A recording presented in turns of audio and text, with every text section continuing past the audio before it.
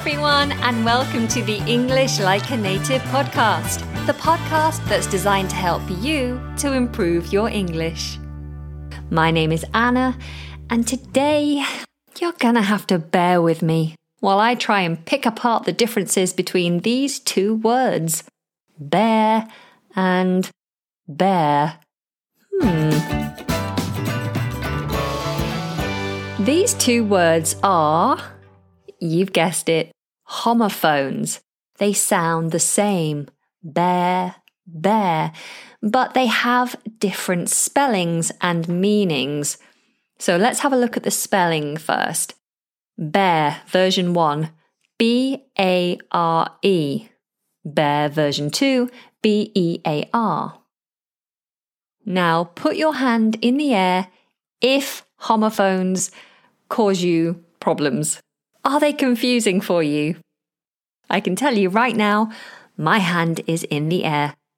Homophones are not just confusing for learners of English, but they're also confusing for natives too. We understand the meaning, but when it comes to writing them down, we're sometimes unsure which version of the word to use. So in the case of bear with me, which is a common phrase that we use, which version of bear do we choose? Well, let's work it out together. So let's start with the most commonly used word, and that is the word bear, B-E-A-R. First of all, it's a noun. Think about a big grizzly bear, a big furry bear coming out of the woods. If you go down to the woods today, you're sure of a big surprise. If you go down to the woods today, you'll never believe your eyes because you're going to see the teddy bear's picnic. So, bear also acts as a verb. Okay, so it means to carry something or to put up with something. Now, to put up with is another way of saying tolerate. It's a phrasal verb for tolerate. Or to endure. So I always think of a very strong bear. He's so strong, and bears generally are quite strong, aren't they? He's so strong that he can carry things. He can endure all sorts of hardship. He can put up with a lot. He can tolerate a lot. So always connect this vision of a big, strong grizzly bear being able to hold on to things. You can even think about a bear hug. A bear hug is a huge embrace where someone really wraps their arms around you and gives you the biggest, tightest hug. Oh, sometimes it's lovely to get a bear hug from somebody, isn't it? So, bear, B-E-A-R. Think about strong bear carrying things, tolerating things, and enduring hardships. Can put up with anything. Now, the other word, bear, B-A-R-E. This one is an adjective, which means to be naked or uncovered or empty. So you might think about the cupboards are bare. Oh no, the cupboards are bare. What are we going to eat today? Or you can think about being completely bare, having a bare bottom. Oh, I don't want anyone to look at my bare bottom. It actually reminds me of a clothing brand that provides tights, very woolly tights for babies and toddlers. And they tend to put an animal's face on the bottom area of the tights. And it always makes me laugh to see the bear face on the bottom of children because I think, oh, it's like a pun, a bare bottom. It's like a visual pun, a bare bum. It's not a bare bum. It's not a naked bum, but it is a bear on a bum. It's a bare bum. So that's confusing because there I'm thinking about the animal, the bear, but actually it's insinuating the other version of bear, the adjective naked, B-A-R-E. Whew. Is your head spinning yet? Now, the other problem with bear, B-A-R-E, is that it can also be a verb. And in a verb form, it means to reveal. So think about making yourself naked to show yourself to someone. I'm going to bare all, which means I'm going to reveal all. I'm going to bare my soul is a common phrase. I'm going to bare my soul to the world and tell them exactly how I'm feeling, what I'm thinking. This is who I am. I'm going to bare all in a revealing interview. Another common phrase is bare minimum. If you have the bare minimum, it means you've got the least possible amount of something. So, for example, I might say, when I'm traveling, I like to travel light. So I take the bare minimum with me. I take the least possible amount of things with me. I like to travel with just one backpack, so I'll take the bare minimum. So that's a common phrase with B-A-R-E, but what are some common phrases with the R version, the B-E-A-R version? Well, bear with me, I said at the beginning of this podcast. Bear with me is a very common phrase. You might hear it on the phone. You might hear it in informal situations if you're waiting for someone, or in formal situations, in a shop perhaps, in a restaurant, or in an office environment. And it means be patient with me. Just wait for a minute. I'm trying to do something in order to then be able to help you. So I might say, please bear with me while I turn on my computer.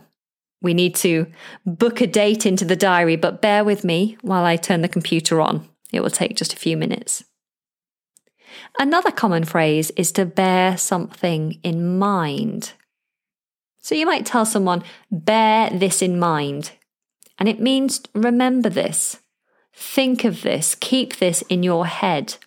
So I could say, bear in mind that your brother is only 2. You must be patient with him. I might say that to Jacob actually, because his brother is nearly 2. And Jacob can sometimes be a little impatient with his little brother. So I have to say, Jacob, bear in mind, Caspian is only 2. Well, he's soon to be 2. But he's not as big as you are, so you have to be gentle with him. What other phrases are there? Well, you could bear the brunt of something. Usually you're bearing the brunt of an impact or of someone's anger. That's how it's commonly used, to bear the brunt. And it means to take the full impact of something. So imagine a car crash. What is going to take the full impact? Well, it's whatever is hit first, I imagine. So if it was a lamppost, the car crashes into a lamppost and then into a fence and then bashes into another car, the lamppost will take the full brunt. It will bear the brunt of that impact. It's the first thing that takes the full impact of that car. So I might come into the office one day really angry and say to you, oh, if anyone says a word to me, they will bear the brunt of my anger. I mean, that scenario is never going to happen because, well, I'm a happy, smiley person. I'm very, very rarely angry, especially not with other people. So another phrase that you could use is to bear weight. And this just means to support weight. So for example, if I've just put a few sticks together in the garden to work out a frame, and I've gone to get the drill and the screws to pin it all together, and then I see Jacob, my 3-year-old, trying to climb on it, I'd say, oh, Jacob, no, don't climb on that frame. It's not ready to bear weight yet. It can't support weight. It's not ready to bear weight just yet. Hang on. Bear with me while I go and get the drill. And bear in mind that I still have to paint it. So even when I have drilled it all together, you'll have to wait while I give it a lick of paint. You can also bear pain. So you can bear the pain. It means to endure pain. Or you might say, I can't bear it. Oh, this is so painful. I can't bear it. For example, I won't have my legs waxed because I can't bear the pain. And that's true. I find waxing to be quite brutal, quite painful. I think maybe I have very sensitive skin. So I can't bear it. I won't have it done. Or I might say to my partner, please turn off that music. I can't bear listening to it anymore.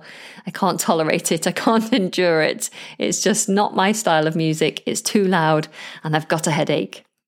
And the final phrase that comes to mind is to bear fruit. If something bears fruit, it means that it shows positive results. It yields positive results. So, for example, your hard work will pay off and your business will eventually bear fruit. Just imagine a cherry tree. I'm looking at my cherry tree in the garden right now as I speak. Imagine a cherry tree. You buy it as a tiny little sapling, a teeny tiny little thing. You grow it over the years. You give it light and warmth and nice fertilized soil. You water it, and after many years of all that hard work, it eventually bears fruit. It gives me fruit. It holds fruit. It rewards me. And then I eat all the cherries, if the animals in the garden don't eat all the cherries before me. So hopefully that gives you a clearer idea of how we use bear versus bare, naked. Thank you guys for bearing with me while we delved deep into the differences between bear and bear.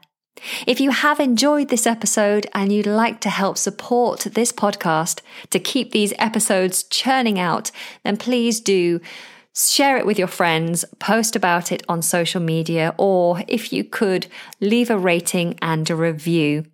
If you're interested in receiving mini English lessons directly into your inbox, then head over to my website, englishlikeanative.co.uk, and sign up to my mailing list.